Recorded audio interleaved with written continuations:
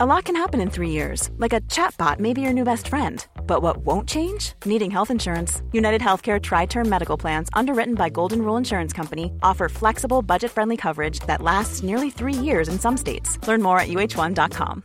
Millions of people have lost weight with personalized plans from Noom. Like Evan, who can't stand salads and still lost 50 pounds. Salads generally for most people are the easy button, right? For me, that wasn't an option. I never really was a salad guy. That's just not who I am. But Noom worked for me. Get your personalized plan today at Noom.com. Real Noom user compensated to provide their story. In 4 weeks, the typical Noom user can expect to lose 1 to 2 pounds per week. Individual results may vary.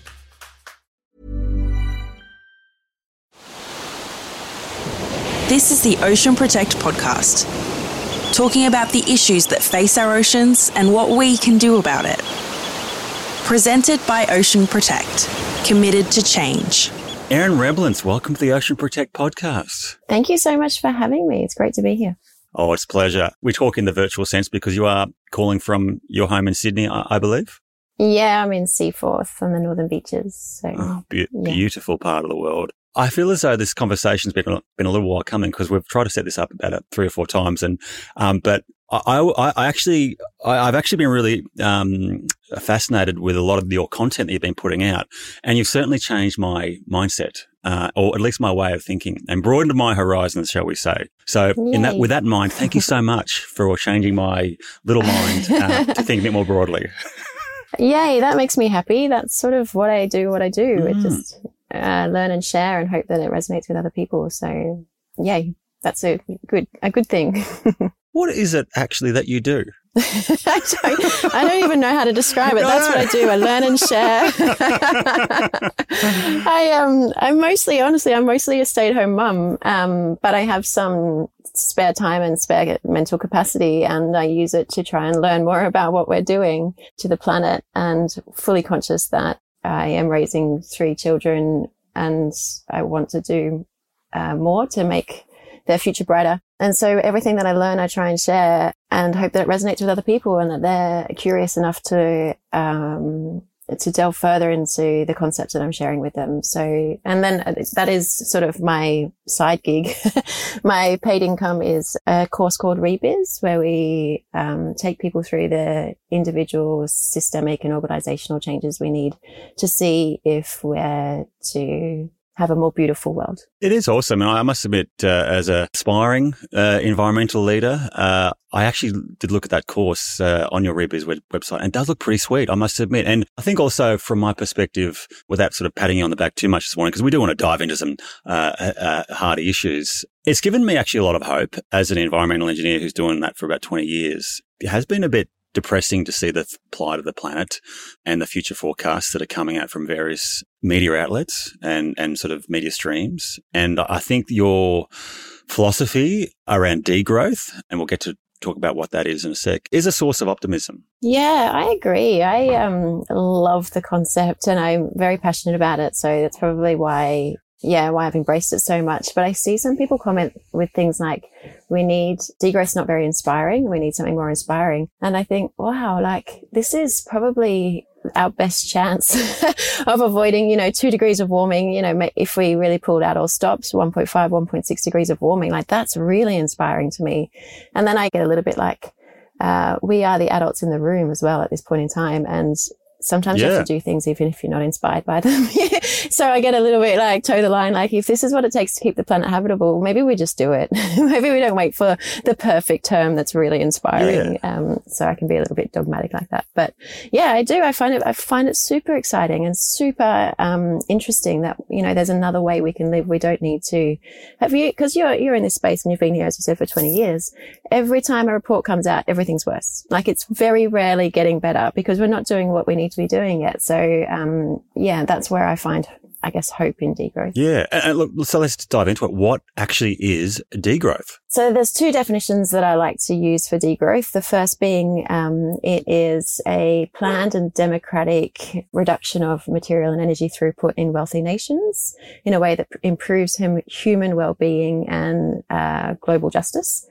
So that's just a recognition that we're living as if we have 1.7 planet Earths, but that's an average across the globe. And there's some countries like Australia who are living as if we have 4.5 planet Earths, or America, the United States, who are living as if they have 5.2 planet Earths. And there's maybe 100 countries who aren't living as if they have a full Earth yet. So they can finish a year without using more resources than the planet can regenerate. And so if we're living like that, it means, so Earth Overshoot Day this year, I think it's the 2nd of August. From the 2nd of August onwards, we are taking from future generations and from those countries who aren't using a full year's worth of the planet's resources. You know, like someone said it the other day, it's not even just taking, it's stealing. We're stealing their future by, our consumption and production method. There's certain countries that are over consuming. And so degrowth in that sense, in that definition, applies to those countries. But there's a second definition that I really like as well. And it's somewhat overlooked often when we talk about degrowth. Sergei Latouche, who is responsible for really bringing degrowth into the mainstream back in the early 2000s. He calls it a decolonization of the imaginary and an implementation of other possible worlds. And I think that applies to every country. So I don't think that we need to grow every sector of the economy in order to provide people with clean water or housing or, enough food. And this idea that aggregate GDP is a really noble ambition. Growth of GDP is, we've got to move past that, because we don't need to grow armaments or fossil fuel use or any of these things in order to provide people with shelter and nutrition and clothing. And so from a global south point of view, like if they were to apply degrowth where they still need to increase their material footprint, it would be doing it without just indiscriminately growing the economy in every sector. It would be very deliberately choosing which sectors need to grow and how can they do that in the most ecologically friendly way. There's a lot of stuff I want to unpack there, but the last point around GDP, gross domestic product, it is often the metric that countries use to measure their prosperity, their wealth, but also it's often a target that countries aspire to have, is this increased GDP. Why, in your opinion, is that flawed? So GDP measures anything that adds, so it's about the value of transactions in the economy, and we want to grow the values of transactions in the economy every year on year, forever and ever. And that means that when there's a bushfire and people need to rebuild their homes, that increases GDP. Or if there's, sale of weapons for war, increases GDP. We're not counting just the good, we're counting the bad as well. Really, if we're being clever, we'd make sure that the good by far outweighed the bad. There's a great quote from Robert F. Kennedy when he was running for president in 1968. It goes something along the lines of, in short, GDP measures everything except that which makes life worthwhile. And I think that's over 50 years ago, but it's like we're not measuring the things that matter through GDP. We're just measuring financial transactions. And that sort of results in the commodification of everything, like if it doesn't add value to the economy, then let's commodify it so that it can.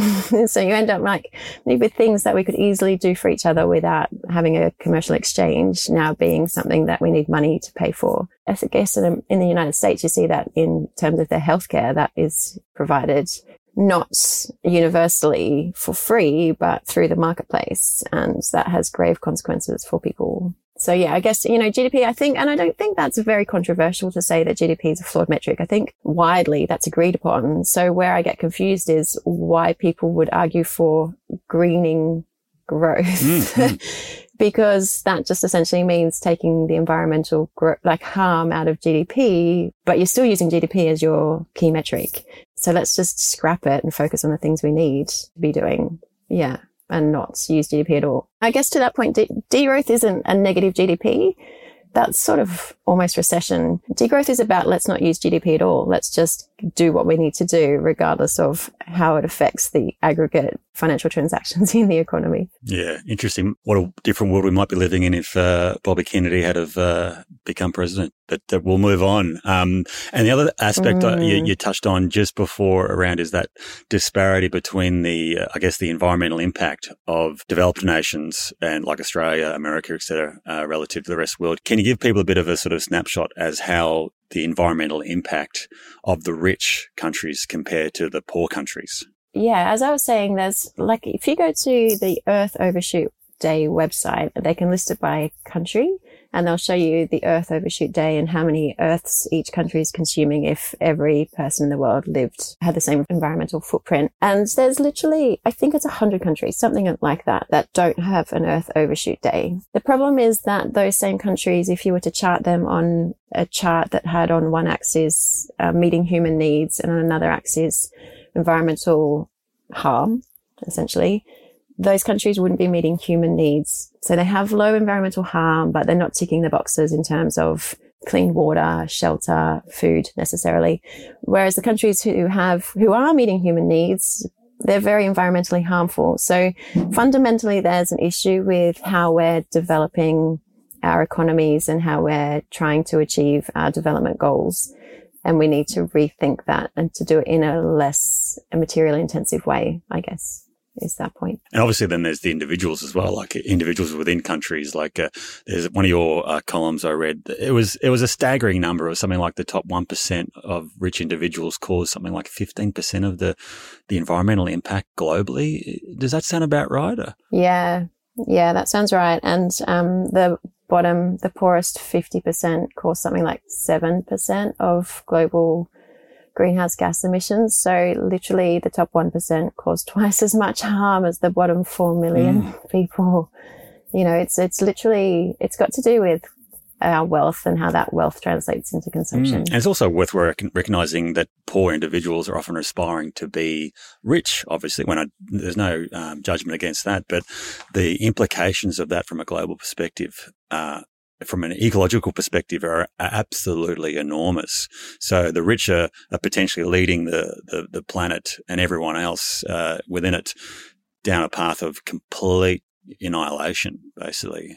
Yeah, there's just no way that, say, 8 billion people can live the lifestyles of the current 400 million people. You know, it's not everyone. It's a fraction of society. It's like 10% of the world's population are causing the most harm. So that was that 800 million people. And they're typically in the wealthy nations, Australia, Canada, the US, Europe, New Zealand, you know, those sorts of places are causing most of the harm. And it's, you know, it's literally to do with our development model. And it's, as you're saying, a cultural issue. So we really hold people who are high achievers, who are very successful, who have a lot of material items, they might fly private jets or whatever, in high esteem. It's culturally ingrained to us to aspire to the big house with the 2 cars and the annual or twice annual trip overseas. We think that's really a sense of our work ethic and our, you know, hardworking nature, and we've earned it, so we deserve it. There's a fantastic piece by David Graeber in The Big Issue. You have to Google David Graeber in The Big Issue. It's called "If We Want to Save the Planet, We Have to Stop Working." And he goes into this whole theory behind why we do these environmentally harmful things like travel and, you know, buy these things, because we're rewarding ourselves for our hard work. And it's just a really interesting mindset. Like, if we all just chilled out and stopped working so hard, we might not have these needs to find fulfillment in material items. And we could just, you know, go for a swim, go for a surf, go kayaking, go for a hike, you know, whatever. But you don't need to do it necessarily in another country halfway across the world. Yeah. And I guess that's probably the potentially hard thing to sell about degrowth is people think, oh, you're taking something away from me. You're taking my flash car and my fancy holiday and you're basically giving me a lower quality of life. But explain how that's actually not the case. Yeah, I mean, I don't want to pretend that we won't have to give up some material things. Like, I think that's important to recognize that we will, but I think that the link between material things and well-being is not necessarily as strong as we think it is. So for example, my personal experience, I lived in London for 4 years, and in that time I didn't drive because I had a train station and a bus stop, you know, nearby. I lived in walking distance to the high street and I loved it. And when I moved back to Sydney, I couldn't find something similar, and it really was really difficult for me to settle down here because I didn't want to live the suburban life. I wanted to walk the streets. I wanted to, you know, have that little village around me. I wanted to bump into friends as I was going to get a coffee. I wanted to push my children in a pram down the street and not have to load them into the car all the time. So we've created a lifestyle, particularly in Australia, where we can't live without a car, But I don't know if that's necessarily good. Like it's so fun to live somewhere where everything is nearby and you walk down the street and you get, you've got 4 choices of pubs to go to and 8 choices of takeaway, whatever it might be. So, I just think that for example, GDP and well-being have been decoupled really since about the 1980s. So all of this accumulation in GDP that we've had for the last 4 decades isn't really translating into more happiness in people. And so I'm full of quotes, and I'm going to quote Dana Meadows. Please here. don't, yeah. But she's a systems analyst who wrote the Limits to Growth back in 1972. And she said, under a changed system, we might start to meet our non-material needs non-materially. Sometimes I think we're trying to meet these needs that we have with material items, and they don't really do the job. They don't suffice. So there is this element that we will have to dematerialize, and for some people that might mean we have fewer things, or we don't travel as much. But I think there's things in a degrowth economy, like moving away from growth, that people might appreciate, like a 4-day work week, or big piece of degrowth and a big enabler to getting to a place where we don't need to indiscriminately grow every sector of the economy is to provide universal public services. So, free healthcare, free public education, and high quality, public education, free public transport and high quality public transport. And, things aren't, we're allowed to use our imagination here. Things like free internet to a quota, free energy to a quota, free water. All of these things are possibilities, and people are going to listen to this and go, money doesn't grow on trees, but actually it's just made up by a keystroke in a central bank somewhere. And the limits to what we can fund aren't, here's another quote for you. John Maynard Keynes, he said, whatever we can do, we can afford. So as long as we can do these things, money's not the issue. We can create the money. We do need to worry about inflation, but that is a separate conversation, not an affordability conversation. So, anyone who's interested in that, The Deficit Myth, I've got the book here, I won't show you, by Stephanie Kelton's really interesting, and it's all about modern monetary theory and this whole idea that we can't afford to do things. If you're in a currency issuing nation, it's just not true. It's fascinating. And you speak of books and you put me onto, in one of some of our initial conversations, I got both of them here, is the Jason Hickel book, Less is More and The Divide. Snap.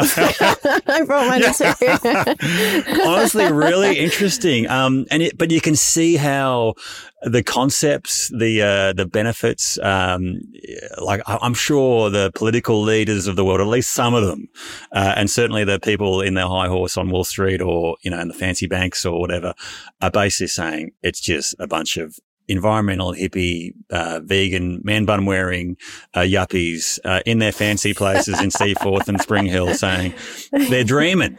Tell them they're dreaming. If I play devil's advocate, the first one would be, we need to be rich to be able to protect the environment. We need to have high GDP to innovate ourselves, to a better future. We need more innovation, more, electric cars, more renewable energy systems to power all our fancy TVs and mobile phones, etc. What would you say to the sort of, the political leaders or sort of people wielding the power often in the halls of government when you're pitching this idea of degrowth?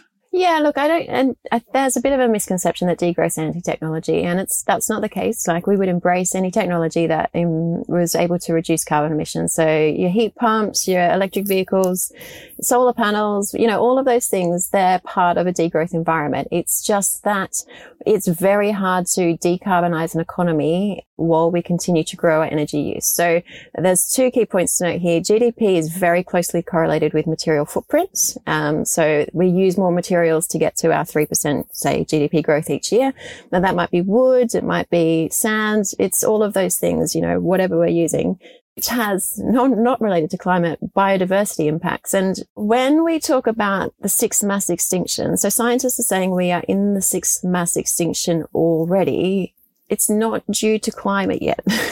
We are losing 200 species a day, not due to climate. Climate will play a massive impact in the decades to come. But today it's just how we're using our land. And land is often, we are causing a lot of deforestation for red meat and, essentially through cattle and the crops we grow to feed our animals that we eat. But back to my point, degrowth is not anti-technology, but while you're continuing to grow your GDP, you're going to create other environmental harms. And so that's correlated with material footprint, but it's also very closely correlated with energy throughput usage. And so there's a great example that I like to use, or analogy. While you're trying to decarbonize and grow your economy, it's like running up a escalator traveling downwards, but so you're heading in the wrong direction. It's just making it much more difficult. We need to reduce our carbon emissions by 50% by 2030 is what the scientists are saying, or 45% higher in over-consuming nations. And to do that while growing our economy at 3% each year is essentially making our energy usage about 30% higher. I mean, this mandate came out in about 2020. So over that period of time, I think it's a 33% growth in energy use over that 10-year period. It's very hard to decarbonize that much already, let alone when you're using 30% more energy than you were at the start of the decade. So degrowth's not saying let's not use solar panels or wind power, any of those things. It's saying, why don't we just assess how much energy we need and not use more than we really need to satisfy human well-being. And the more we can reduce our energy need, the less environmental pressure we put on our ecosystems. So there's sort of that, let's do both. Let's use technology in the way that we need to, and also let's use less energy. And I guess degrowth academics would say we don't need to grow every sector of the economy through GDP growth to innovate at all.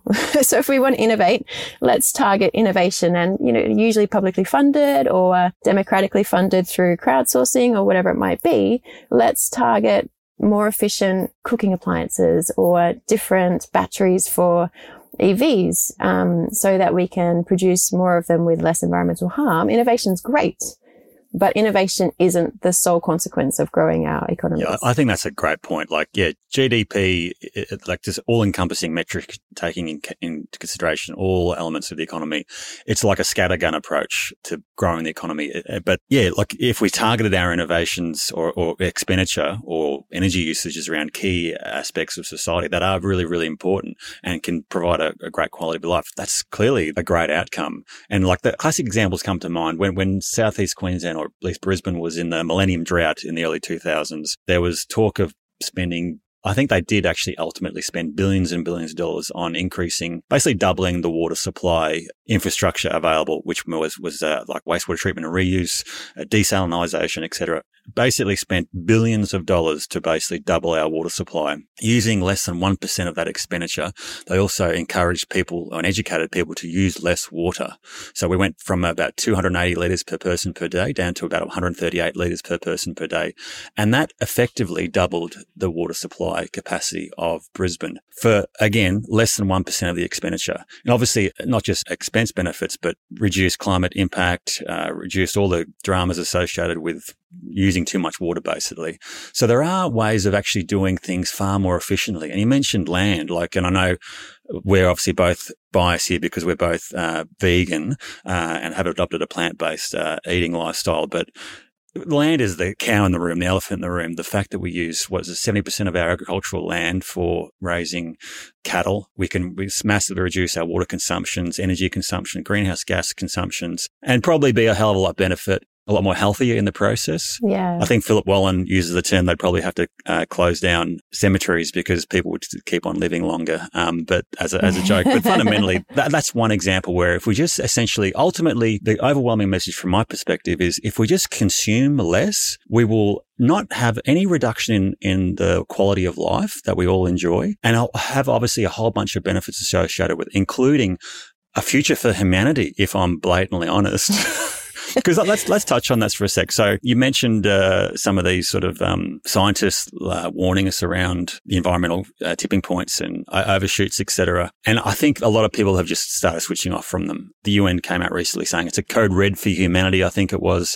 There was a warning around we're facing a 2.8 degree Celsius raise in temperatures by the end of the century, which I think the UN calls is a death sentence for humanity.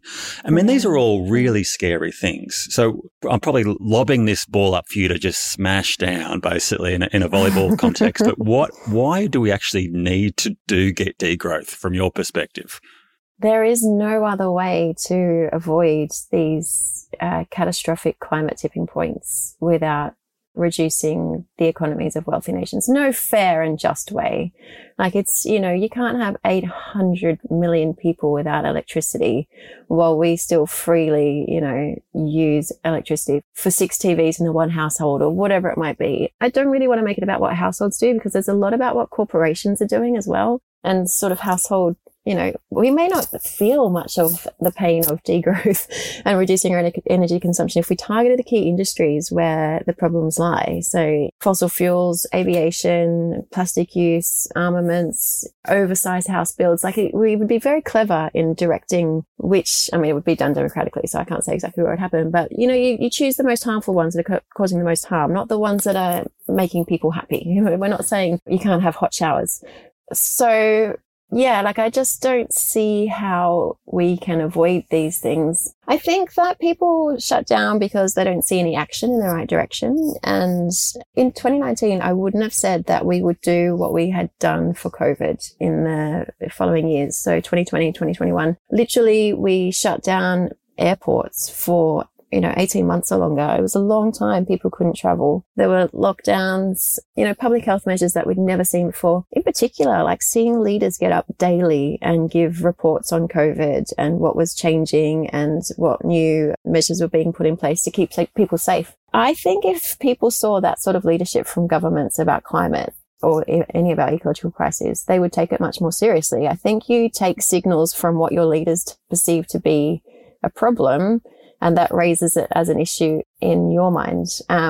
So if your prime minister doesn't even acknowledge the IPCC reports that say this is basically a code red for humanity, then you go, oh, I'm sure if it was a big deal, he'd be talking about it. But they don't. So they don't talk about it. And so these people who have an enormous amount of influence are really squandering it and their opportunity to do something about it. Yeah. Millions of people have lost weight with personalized plans from Noom. Like Evan, who can't stand salads and still lost 50 pounds. Salads generally for most people are the easy button, right? For me, that wasn't an option. I never really was a salad guy. That's just not who I am. But Noom worked for me. Get your personalized plan today at Noom.com. Real Noom user compensated to provide their story. In 4 weeks, the typical Noom user can expect to lose 1 to 2 pounds per week. Individual results may vary. Before Shopify, were you wondering, where are my sales at? Now you're selling with Shopify, the global commerce platform supercharging your selling. You have no problem selling online, in person, on social media, and beyond. Gary, easy on the cha-ching. Oh, sorry, but my Shopify sales are through the roof. Start selling with Shopify today and discover how millions of businesses around the world use Shopify to ignite their selling. Sign up for a $1 per month trial period at shopify.com/listen. Shopify.com/listen. Yeah. And it's just from my perspective, since I guess coming across some of your writings and reading these books, I've actually had quite a few chats with various environmental scientists and engineers and other sort of environmental professionals. And classic example, I've been in the stormwater industry for 20 years, and a big part of my job is putting in stormwater treatment assets to stop pollution from new development areas and other development areas and whatever. And we recognize that even if we do the best job that we possibly can, put in new butte assets, make sure they're maintained properly, remove that pollution, we still know the waterways downstream of that area are going to have more pollution in them. So even with all the innovation and best practice and engineering innovations, whatever, in the world, we're still making the situation worse than what it currently is.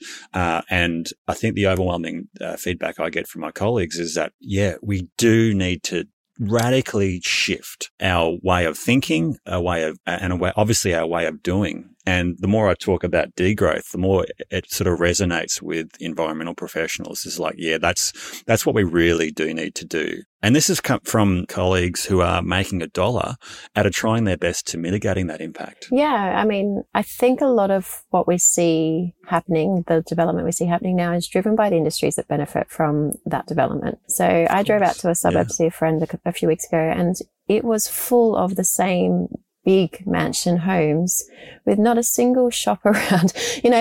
So what that means is you've got these hundreds, thousands of homes, and to get to a coffee or, some strawberries or whatever, you're in the car traveling to your Woolworths. There's no local grocer. There's no cafe.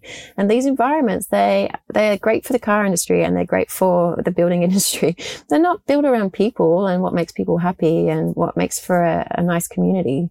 So I think we need to get corporate influence out of politics is where it really boils down. Let's talk about that then. So it all sounds great. Like, first of all, you had me at 4-day work week, number one. Free healthcare, free education, free internet. All sounds pretty positive to me. Hang out with my dogs and neighbours and friends and family a bit more often.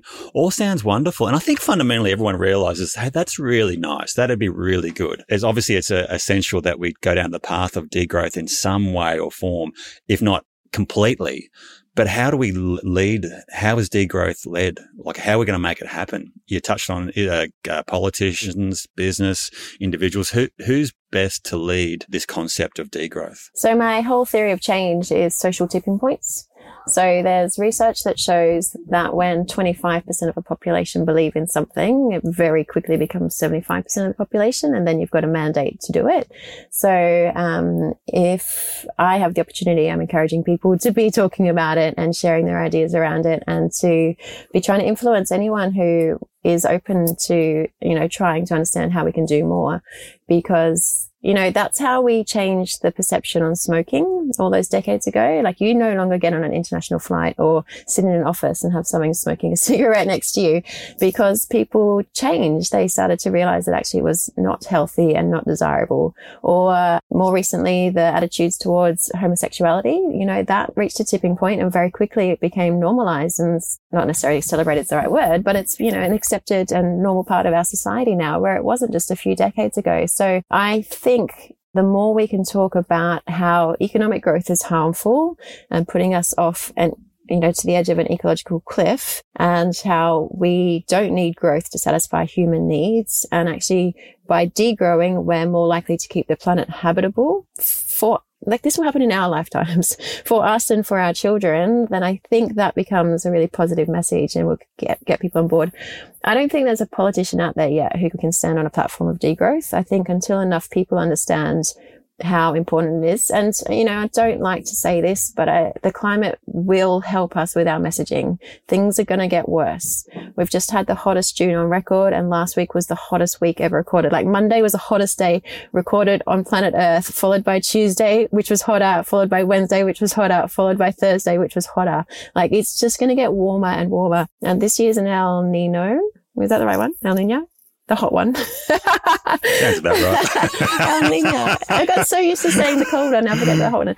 And it's going to be massively, we're just going to feel it. It's going to get hotter and hotter. And the bushfires we experienced in 2019 and 2020, the US and Canada are experiencing now. The fires are in Canada, but the smoke is in the US as well. It feels horrible. Like, who's looking forward to a future like that? It's just going to get worse. This is at, 1.2, 1.3 degrees of warming. Current trajectory is 2.8. Like, we're talking crop failures, we're talking flooding, we're talking massive sea level rise. So the UN have said by 2050 there could be 1 billion climate refugees. Where are those people going to go if they're not you and I? Like, who knows if we'll be part of those refugees? Who knows if we'll get enough food in Sydney to feed the population of Sydney if there's crop failures out west? Hopefully we're not in them, but if we are, where do we go? And if we aren't, how do we accommodate 1 billion refugees around the world? We've got a few years to turn this around. It's pretty important. Yeah. And in terms of that messaging, like, obviously you're playing a key role in that, which has been fantastic. And I've just noticed your social media following on LinkedIn, and LinkedIn isn't Instagram. You're not going to get famous by being a Kardashian or whatever, but like, you've got what's the last time I was 25,000 followers on LinkedIn, and everyone's engaging with your content and you're putting out so much, and it is getting people thinking and whatever. And I think that's a real positive. You're sort of saying at the start, I'm not sure what actually I do for a job, but I do stuff, and I find it very effective. Like, we are in the age of social media and different ways of communication, and obviously you know how to do it certainly very, very well, which is fantastic. And I think also from a business's perspective, like, if you're like, a lot of businesses focus on the next financial year or 2 or 3 years down the track, and often governments are obviously looking at their political term. Often that can be up to 5 years, but it's generally less. I mean, if that's all you're focusing on, that sort of time frame, 1 or 2 years or 3 or 4, you're dead in the water already. Like there's no way businesses think they can, well, there's no way businesses will be able to continue the status quo and keep on doing what they're doing unless they're part of some sort of increased efficiency and reduced energy use. Simple as that. Yeah. I'll never get doing I rode my bike from Gold Coast to Adelaide a few years ago. Was crazy, 3,500 kilometres. Ridiculous. Not going to do that again. But I remember riding through Gippsland, the sort of, which is the southeast corner of Victoria, and it was all dairy country and all these sort of signs and farms and whatever promoting milk. And I'm like, these guys, unless they innovate now and change to something more sustainable than dairy milk, there's no way they're going to be here in 5-10 years. Absolutely no way.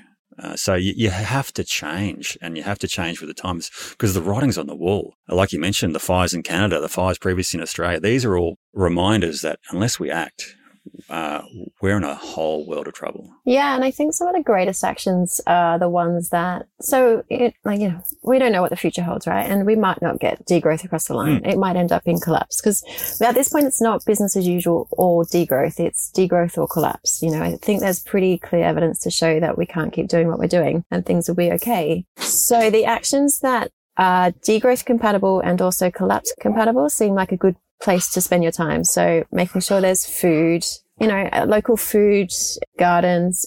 I don't understand why there's not a fruit tree on the verge of every house, like we should have apples, mandarins, pears, oranges, lemons, whatever growing everywhere, nut trees, all of it, because every available space could be growing food. And then you reduce the pressure on the current agricultural areas to grow crops, and you've got a bit of a backup and you can be a bit more resilient. I think that I want to be clear that if we're living as if we have 1.7 Earths and in countries like Australia, like we have 4.5, it's going to mean reduced industrial activity.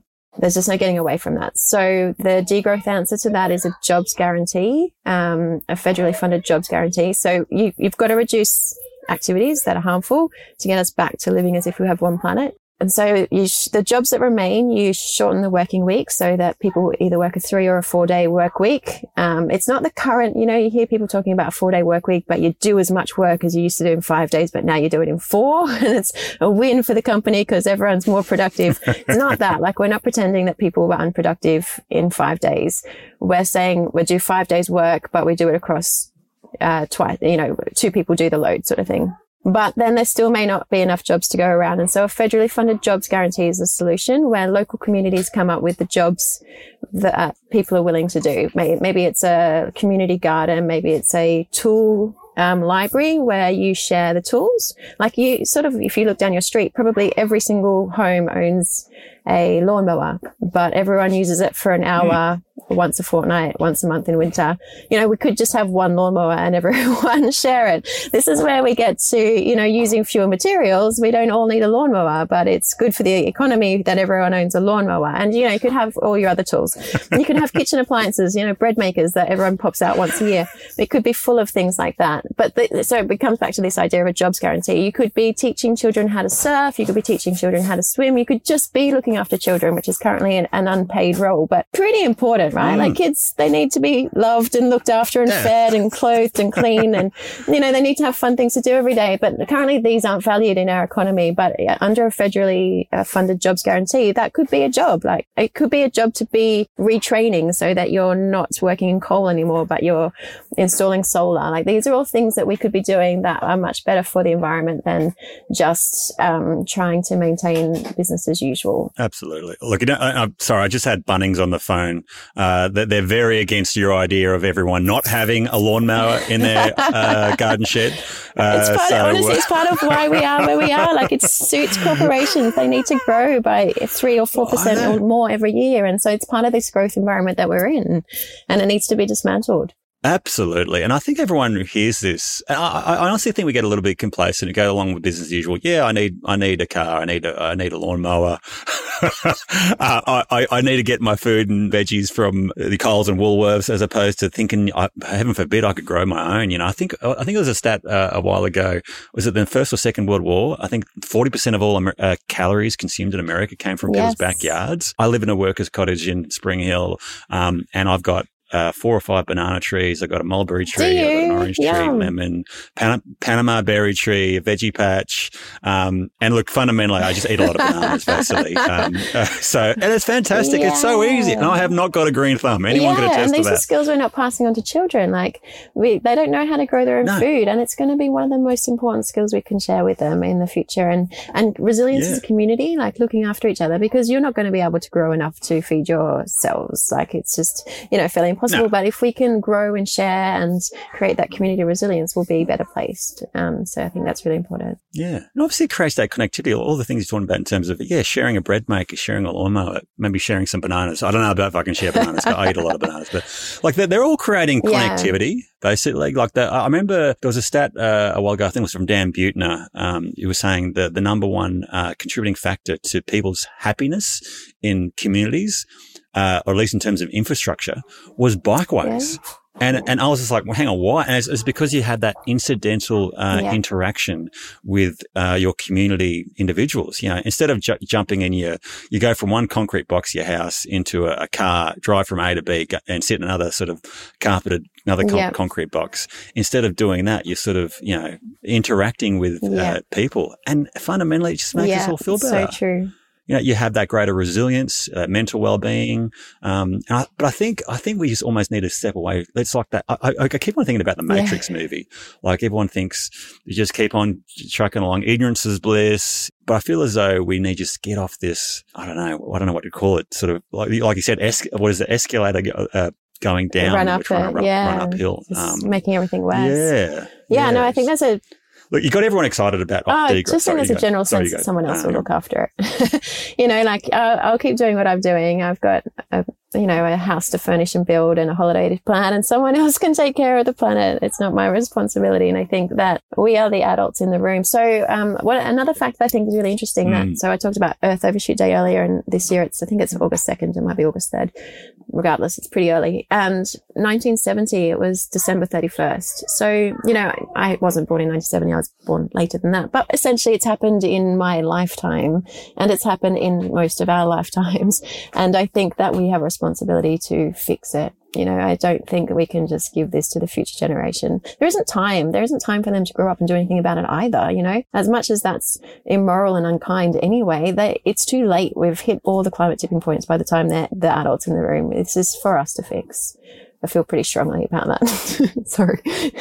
I agree with you wholeheartedly. It is up to us to fix. So you've got a whole bunch of inspired listeners keen to incorporate degrowth into their own lifestyles. Possibly, I'm hoping. What do you suggest for the individual listener? There's things you can do. So there's a few pathways to degrowth. And one, I think, is creating a culture of sufficiency. So there's efficiency, reducing our energy use. But unless we're incorporating sufficiency, being comfortable with using less energy and not just using that lower energy use to reinvest and create more, which then ultimately ends up in more energy use, which is what we're doing in our economy today. So if we can create that culture of sufficiency and being comfortable with just having what we need, and rather than always wanting more, I think that can be quite contagious. I think then you start to, Greta Thunberg says we have a responsibility to make those harmful things that are normalized in a culture not normalized and to make people aware that what you're doing is harmful and it's not cool. So, the people who fly in private jets, it's not cool. The people who, fly unnecessarily, if we have family overseas, it's something we do every now and then. And I don't think that we need to shame people for that. But I think, 2 or 3 overseas holidays in a year, do we need it? Especially if you live in a beautiful part of the world already. So that's something you can do as part of setting an example, not because I think individual actions are the key to solving climate change, but that they are useful in creating a culture. But the other thing is just using your voice. So, I really want us to not think that we are either only consumers and how we spend or don't spend our money is where our power lies. or that we are just employees or human resources, and how we earn or don't earn our money is where our power lies. Like, it's not what you do at work. You can use your voice at work, but that's what I want us to understand, is that we're citizens and we can create change, and we can, demand a better politics. We can make our fellow citizens aware. We can create social movements. We can put forward proposals like a 4-day work week, a jobs guarantee, universal public services, all of these things, because that's what our role in society is. So using your voice, and I get pushback all the time about the term degrowth. Don't use it if you don't like it, but be honest. So you can't claim that green growth is viable, because there's so much research out there saying that it's not viable. And there's this poem, and I'm going to mess it up, and I'm going to not do this poem justice, but it's by Drew Dellinger, and he basically says, what did you do? Once you knew, what did you do to stop democracy being eroded, to stop, 200 species being exterminated a day? And then there's a great quote, and it says, I just want those people reached who are in the range of frequency of my speech, or something like that. And I think that's a really key point, that I can plant seeds with some people, but they won't listen to what I say necessarily. But, it's in their consciousness now. I will create change with some people who will go, oh, what she says makes sense. I'm on board. Let's go. And other people just ignore me. I can't change how people respond to what I say, but I can still put it out there. And if you're creating seeds with people, the next person who comes in and waters the seeds might help something to grow. So, just use your voice to reach whoever you can, whoever is aligned with your messaging and your approach. And, I don't think we can ask people to do any more than that, but I wouldn't want to do any less than that either. Cool. And certainly the podcast medium is a great way of using your voice, which is essentially why we started this thing in the first place. I'm always very honoured and very thankful of the people that give their earbuds to us once every fortnight. And it does lead to change. I get feedback all the time of people who have changed their actions, day in, day out, as a result of just hearing something that made them stop and think. And I think this is another topic that I think will really resonate with a lot of people as well. But speaking of voice, I don't want to wear yours out to recognizing that we've been chatting for a little while, but I wanted to leave on one last question. We often ask this question to a lot of our guests, is around, are you optimistic? Like, I used the term before, I think it was collapse compatible, when you're talking about the future of individuals and humanity, which is a bit doomsday, obviously, but realistic. But fundamentally, when it comes to the fate of humanity and planetary health, are you optimistic? I'm going to be a little bit avoid your question potentially. I don't like to think in terms of optimism or pessimism, and I don't like to think in terms of hope or hopelessness. In the Rebus course that we do, we call it hope free. Like, it's just, what does the world need from us? This is another quote, Wendell Berry. What does the world need from us? What can we do to make this world a better place? And there's a high chance that we won't succeed, like, honestly, but we do it anyway. We don't do it because it rests on whether we're feeling like our actions are worthwhile or not. Like, I don't want to wake up in the morning going, oh, I'm not feeling good, so today I'm not going to do anything, because that's a day where we haven't had an impact. So I don't like to think in terms of optimism or hope, but I do like to think in terms of grief can be a superpower, if that makes sense. So if you're experiencing grief about what the future may hold, listen to it, acknowledge it, and then turn it into action. And I think that is where you can be most powerful. So every time I'm like, I'm thinking about what my children have in store for them, then I have to do something. I have to then be like, well, all I can do is do what I'm able to do, and therefore I want to do something. And there's some really cool people that you can turn to if you need examples of people who've turned their grief into a superpower. Like George Monbiot, he's an environmental journalist in the UK, he writes for The Guardian. He was on Good Morning Britain, I think, last year or the year before, and he was crying on TV. He's going, we are talking about the end of, regenesis. Yeah. I've got his book just here for everyone who's watching us. George Monbiot, his book Regenesis, I just recently read as well. Yeah, he's really big into animal agriculture and how harmful it is. And he was crying on live TV, just going, this is the end of everything you love, everything you hate, all of it, but because he's fully in tune with what that means, he is able to then use that, and he has a following of 500,000 people, and he uses it in his columns and he spreads the word. And the guy who started Extinction Rebellion and is now sort of the head guy of Just Stop Oil in the UK, he's very in tune with his climate grief. He acknowledges it. He knows things are bad, and then he uses it to do things like create Extinction Rebellion and Just Stop Oil. So the thing that I think would be harmful to do is to deny that there's anything happening, to bargain. So these are stages of grief: denial, bargaining, anger, depression, and then you move into acceptance. If you can move through those phases quickly and get to acceptance and then use that to activate your activism, then I think you can be more powerful than you realize. And the more people that do that, the more likely we are to have the outcome that we want. Yeah, well said. Look, this has been a wonderful chat. I feel as though I do need to let you go. And I think it's probably even New South Wales school holidays at the moment. So you probably got 3 It is. And it's not even my kids give me a hard time. It's a dog. No, it's all right. I've got 2 dogs as we speak. So, but they're very chilled out, Oscar and Cosmo. Shout out. But I feel as though I do have to let you go. But look, it's been a wonderful chat. If people are keen to learn more about the work that you do or a degrowth or whatever in general, what would be some great resources for them to chase down? So start with this book, Less is More by Jason Hickel. What a plug for Jason Hickel, because we're both holding Less is More, How Degrowth Will Save the World. Great book, yeah. And then I obviously read your recommendation. Jason Hickel. I think it was The Divide. I've got that here as well. I also think this is a really good book. Yeah, that opened my eyes up to so much that I wasn't aware of. So yeah, good plug for Jason Hickel. I do follow his work very closely. My work is on LinkedIn mostly, but I'm pretty relentless. I share it on Facebook and Twitter and most of the same stuff. And then I write and publish my work in Illumina. And we'll include links to all those things in the podcast show notes as well. So you can find my pieces there. And look, we do have a lot of environmental professionals that tune into this podcast. I know that for a fact because they often come up to me and say, love it, et cetera. Brad, you talk too much is probably a key. No, I'm kidding. No. You got a terrible laugh. Mum always says, they always know when my podcast is on because I always go, No, I love your laugh. I get a lot of people imitating me, but that's all fun and quality.